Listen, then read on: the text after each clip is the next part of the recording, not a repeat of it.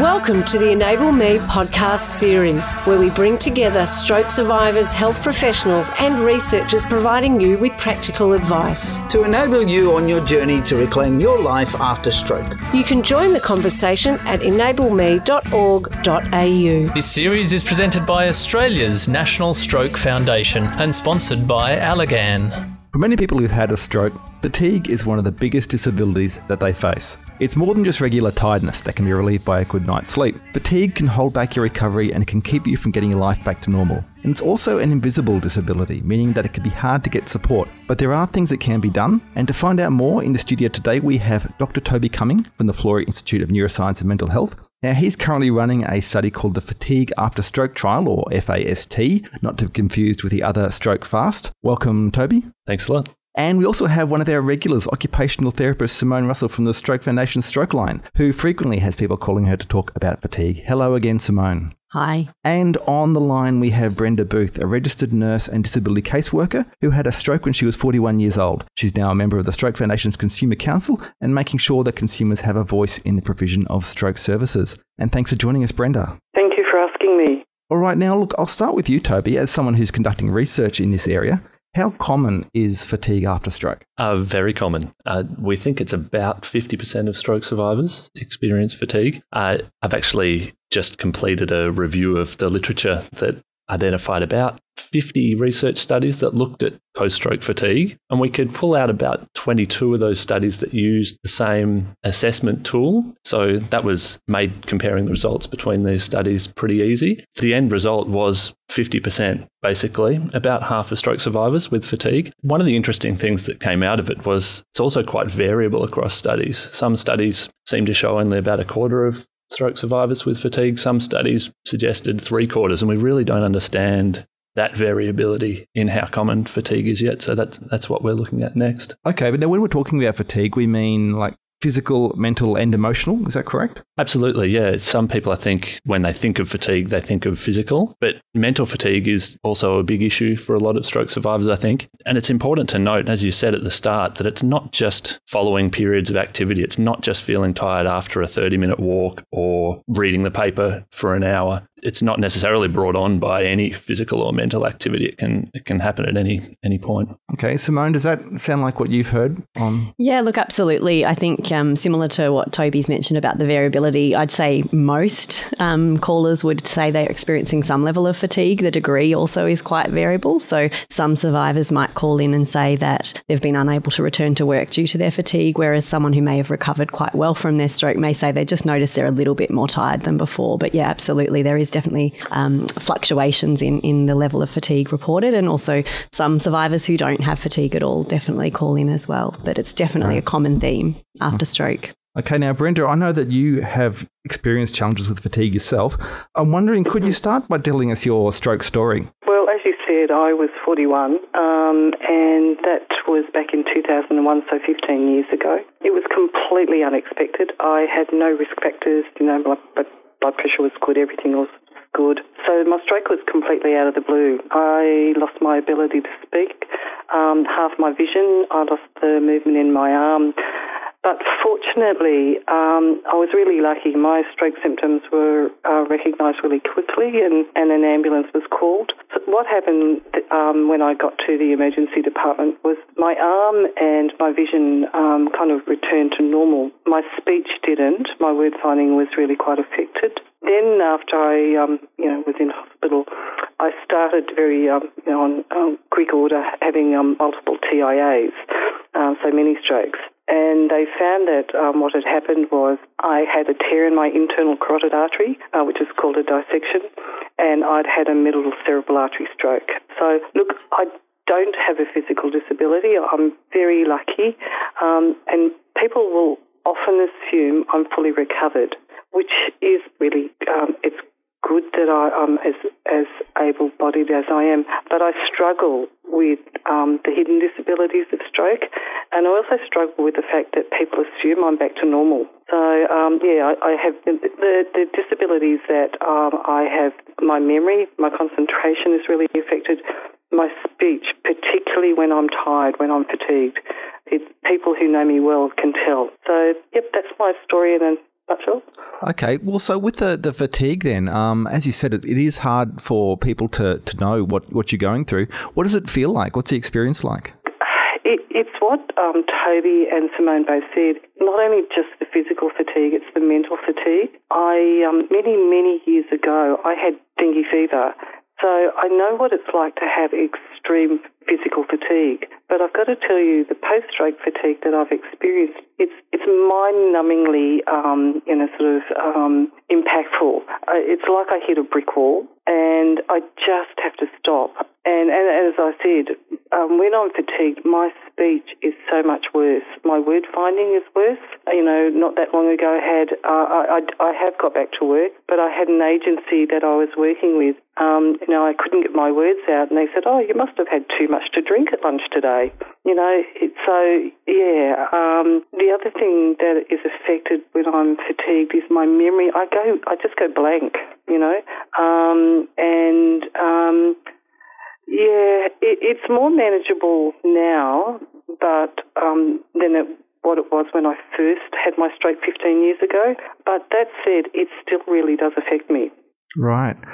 Simone, I'm interested to know from your experience as well, that you find people also not knowing what the person with fatigue is going through, and like family and friends not understanding. Yeah, absolutely. I think, as Brenda's mentioned, it really is one of those silent, ongoing impairments that you can experience after stroke, and that can bring about its own frustrations and, sense of isolation for the stroke survivor itself. But I know certainly some stroke survivors feel comfortable starting to educate family and friends, which can be helpful. And that might be through using some of our resources, our fact sheets, directing them to Enable Me or to our website to read a little bit more about fatigue, to really say, well, actually, it is something that exists.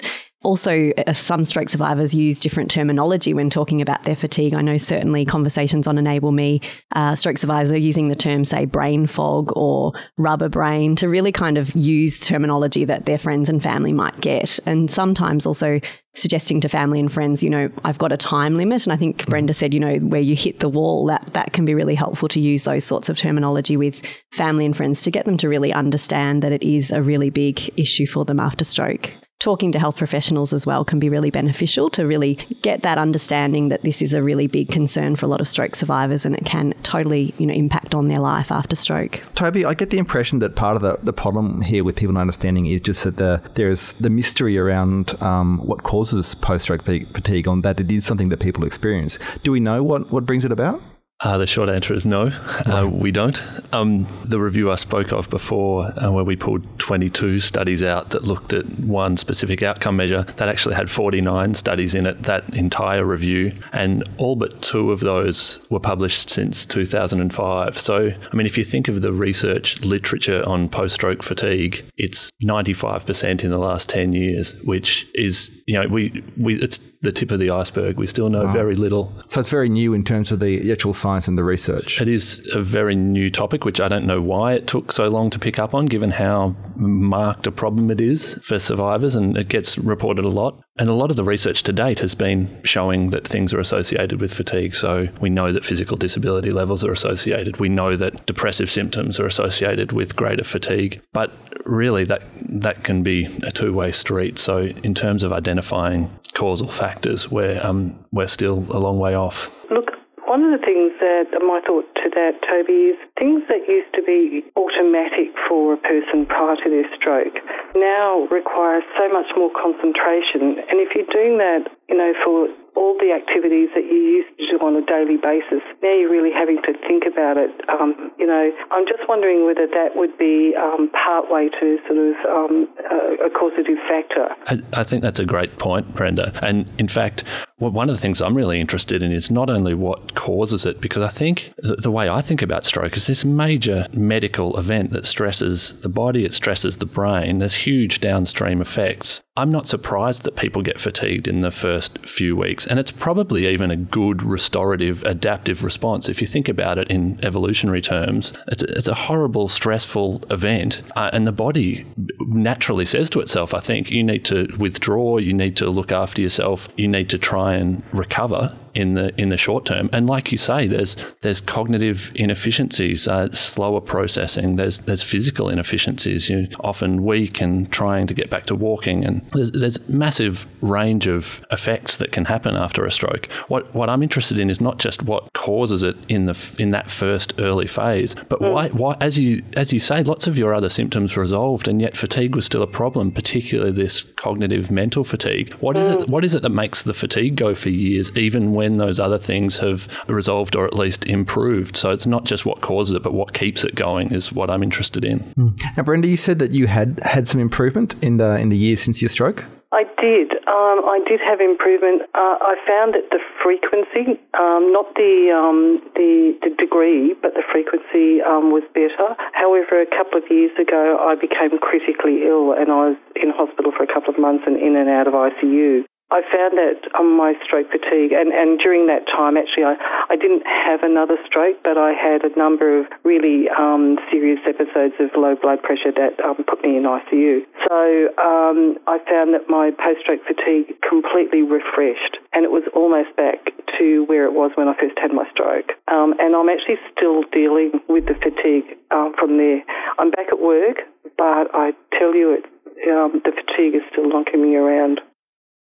Enable Me is Australia's online stroke community. It's a place where stroke survivors, their carers and supporters can find information, share their experiences, and inspire each other with their recovery. Signing up is free and takes just a minute. It allows you to post questions and comments, set and track your own recovery goals, and connect with people who understand exactly what you're going through. It's filled with evidence-based resources, videos and stories. It's everything you need to grow stronger after stroke.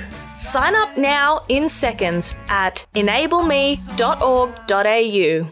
Now, Simone, something that I've seen mentioned in some discussions on Enable Me is people talk about pushing through fatigue, and it seems to be that some people say they're able to push through like that. Do you think that that's a real thing? Yeah, look, I think everyone's different, and I think that the fatigue is unique to that person. I think some people will push through because they don't necessarily have a good awareness of their perhaps new limitations after their stroke. They may take some time and education to get to know their body post-stroke, but you will also have people that have post-stroke fatigue that have to push through. Otherwise, they would be stuck, potentially on the couch or in bed most of the day and unable to do much else. So I'm curious, though, to find out too if Toby has, any thoughts on this as well. It is a really big discussion in the stroke community to push through or not, to rest more, to rest less. Obviously, we know exercise is really essential even with fatigue, but it is that fine balance and trying to work that out. Well, this is probably a good time to ask Toby about some of the interventions that are used for fatigue. Now, I understand, as I mentioned in the introduction, you're doing a trial. It's a fatigue after stroke trial. Can you tell us what kind of treatments that you are looking at in that trial?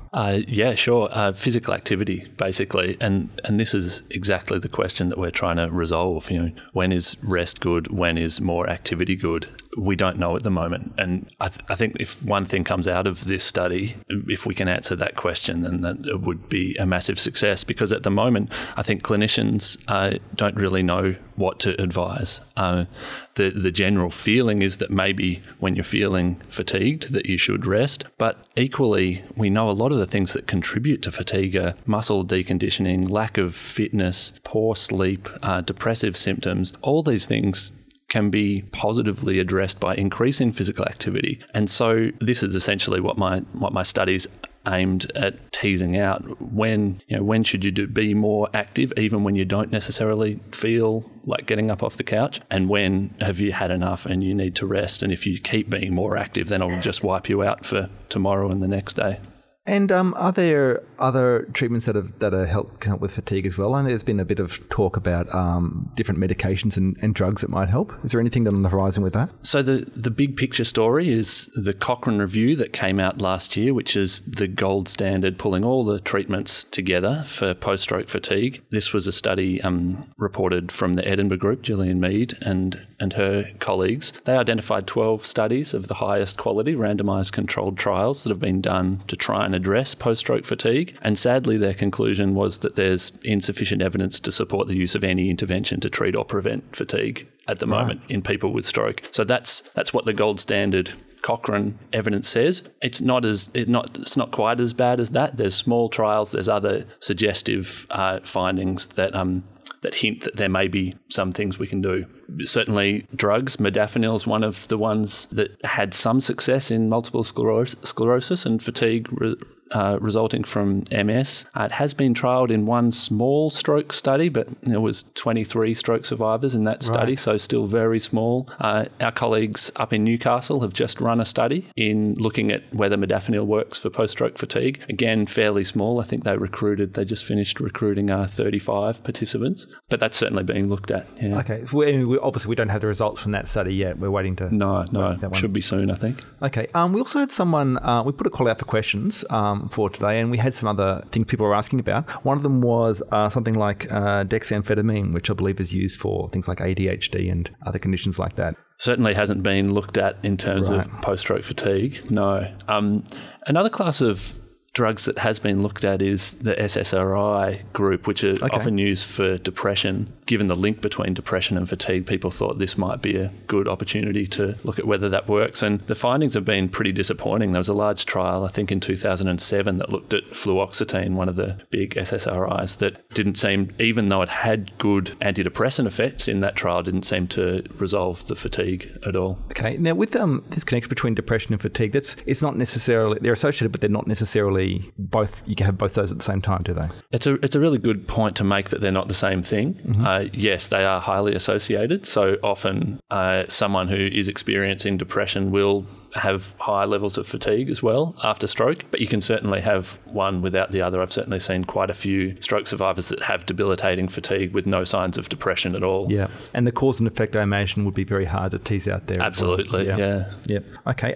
Is there anything else that's come up? I think that there's also, you had one you wanted to ask about, Simone. We've had a video posted on Enable Me around blue light therapy. I know Epworth have done a study in relation to acquired brain injury and blue light therapy. I was curious to know a little bit more about the evidence or plans, if you know if there's any more research coming that way in that area. I think that was a fascinating study. So Kelly Sinclair did quite a lot of work in TBI, but they actually did recruit some stroke participants as well to see if it reduced their fatigue. So the blue light therapy, for those that don't know, is this it's just a box with light shining at you, basically, short wavelength versus long wavelength, and it does something to trigger the retina and gets through to your attentional system in your brain. And her findings were pretty positive. It does look like it increases attention, and it did look like it had small effects on fatigue. So very early days for blue light therapy, I think. But in terms of an easily available, cheap, no side effect therapy, I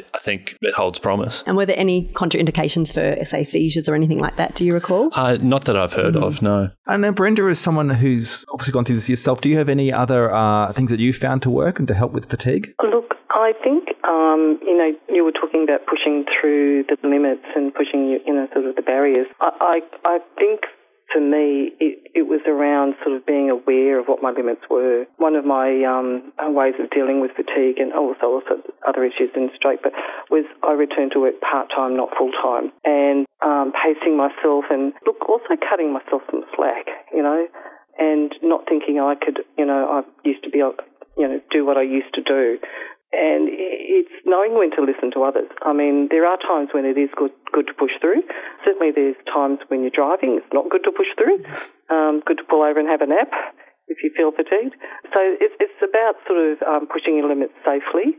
Setting goals is crucial to stroke recovery. Goals can be as simple as walking to the letterbox to check the mail, or bigger goals like getting back to work. Enable Me has a unique tool where you and your carer or family can plan what you want to achieve, track how you are progressing, and celebrate your successes. You can also connect with other people who set goals similar to yours and challenge or inspire each other. You can even set up a blog to write down how you are feeling and share your own story. And don't forget, our professionals from Stroke Line can help with personalised and confidential advice to help you grow stronger after stroke. Visit enableme.org.au. Simone, I guess in light of everything we've heard today, do you have? Could you give us some of your tips that you would give people if they call up about fatigue after stroke? Yeah, sure. Look, I have a number of different tips. It's always very individualised depending on how severe the fatigue is, what someone else's abilities might be when they call up and where they're at in their journey as well. So if they're just going home from hospital, the tips that I give might be quite different to someone like Brenda who's a little way down the track. But they can involve anything from, obviously listening to your body, starting to get to know, I guess, your new limitations or your new abilities. And that can take some acceptance and time to just adjust to what you're capable of doing and what's realistic as well in a full day. A lot around organisation and planning, so trying not to plan too many things in one day if you do know that fatigue's an issue for you. And that might be, spreading out your medical appointments across the week or having, different social outings so that they're not all on the one day. Certainly resting before you notice that fatigue setting in can be one advantage for some people that works, rather than say, pushing through and then having a whole week out because you're so exhausted. I tend to call that a fatigue hangover. There's a number of other things I suggest, making sure that there's not anything else that you can tweak, checking that your sleep is good quality sleep, you're getting good quality sleep, that you're drinking enough water, that you're eating, really nutrient dense diet, that there's no nutritional deficiencies there that could also help, with fatigue levels. Exercise, as we've touched on already, you do want to exercise. It's really important to be getting up and still moving your body from a prevention as well as to be managing the fatigue as well. There's obviously also seeking help. So there are cases where people need to actually, say yes to that offer of having someone come and bring meals in for the week or for however long. Getting a cleaner in some cases, for example, might be actually a really worthwhile investment. And that can be quite challenging for people that may have always done everything before the stroke. Certainly, we have a lot of stroke survivors in our community that practice mindfulness and yoga that find that can be really beneficial in terms of having that time out. So it may not be just resting, but they're doing mindfulness or meditating instead. There's some of the suggestions, Chris, but yeah, usually I tailor it depending on the level of fatigue, how far along they are in their journey and what else might be, factors.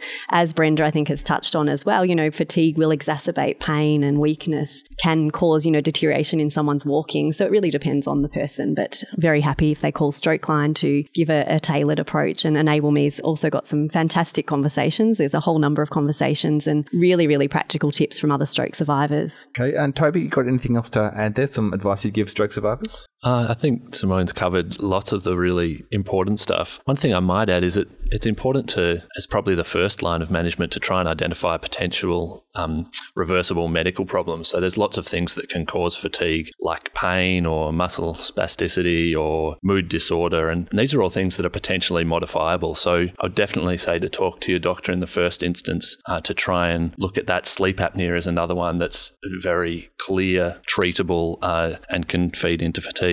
I'd suggest reviewing medications. Quite a few medications that stroke survivors can be on can have sedative effects, particularly antidepressant and anti-anxiety drugs. So it's really important to review what you're taking in terms of medications. And then, we get to the lifestyle factors that avoid alcohol if you can, because that has sedative effects too. Have a good sleep routine, including during the day. So I know a lot of stroke survivors with fatigue tend to need to rest in the afternoon. And if you do need to do that, try and limit it to not more than 20 or 30 minutes, because otherwise it might interrupt your sleep-wake cycle, and that has whole knock-on effects to circadian rhythm and fatigue. With physical activity, try and be regular. Don't do too much even on your good days, and try and do something even on your bad days would be what I'd suggest. Although, as we said, the research is out on that. That's just a common sense guideline at the moment with not much to back it up. And I'd also say with support from people around you, from family and friends and peers in the stroke community is very important, but also maybe don't get too much support. It's the same with physical activity. You want to be living your life for yourself and not having everything done for you. Otherwise, you might just feed into that negative cycle. Brenda, any final thoughts or advice you'd give other stroke survivors? Yeah, look, I think raising awareness with people around you is really important. So, sort of family and friends, but also for me, it's my work colleagues knowing when I'm fatigued, and there's not a lot of people at work who would pick up when I'm fatigued, but there's a few that just they know, and I think also factoring in that time out, giving yourself a bit of a break, even in a busy day, is useful. You don't have to lay down and sleep, but just taking it easy. is really important. And recognising it for yourself, it's probably the hardest thing. Dealing with a stroke is hard enough, but then dealing with fatigue on top of it is very difficult. And I know some people are very affected by fatigue. Well, thank you all. Now, if you want to speak to a health professional like Simone about fatigue or about any other issue, you can call Stroke Line on 1-800-787-653 or 1-800-STROKE. At Allergan, we know every stroke is different, and so is every recovery. After stroke, many people have muscle weakness and loss of movement, but you might also be experiencing tight muscles or stiffness in your arms, fingers, or legs. It's called spasticity. You might have muscle spasms or uncontrollable jerky movements in your arms or legs, changes in your posture, or unusual limb positions, and it can cause pain. It can be treated though. Physiotherapy or occupational therapy can help you adapt and improve your movement. There are other possibilities too, such as injections with botulinum toxin type A, electrical stimulation of the muscles, electromyograph, or EMG biofeedback, and muscle relaxing medication. What is important is to start your rehabilitation as soon as possible after a stroke, and to discuss your goals and progress with your rehabilitation team at every stage. Allergan is proud to bring you this Enable Me podcast. Thank you once again to our guests, Dr. Toby Cumming, Brenda Booth, and Simone Russell. Thanks, Chris. Thanks for having us. Thank you.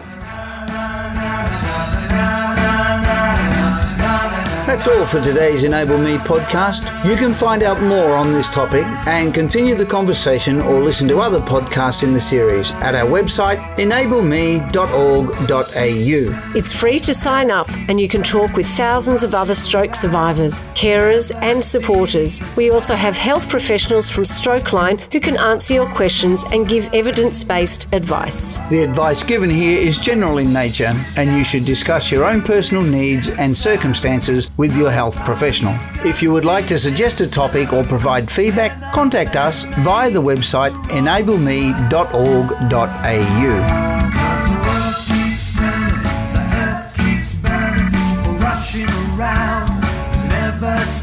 The music in this podcast is Signs by stroke survivor Antonio Ianella and his band, The Lion Tamers. It was recorded at Antonio's studio, which you can find out more about at www.studio499. That's FOUR99.org.au. This Enable Me podcast series is produced by the National Stroke Foundation in Australia with the support of Allergan.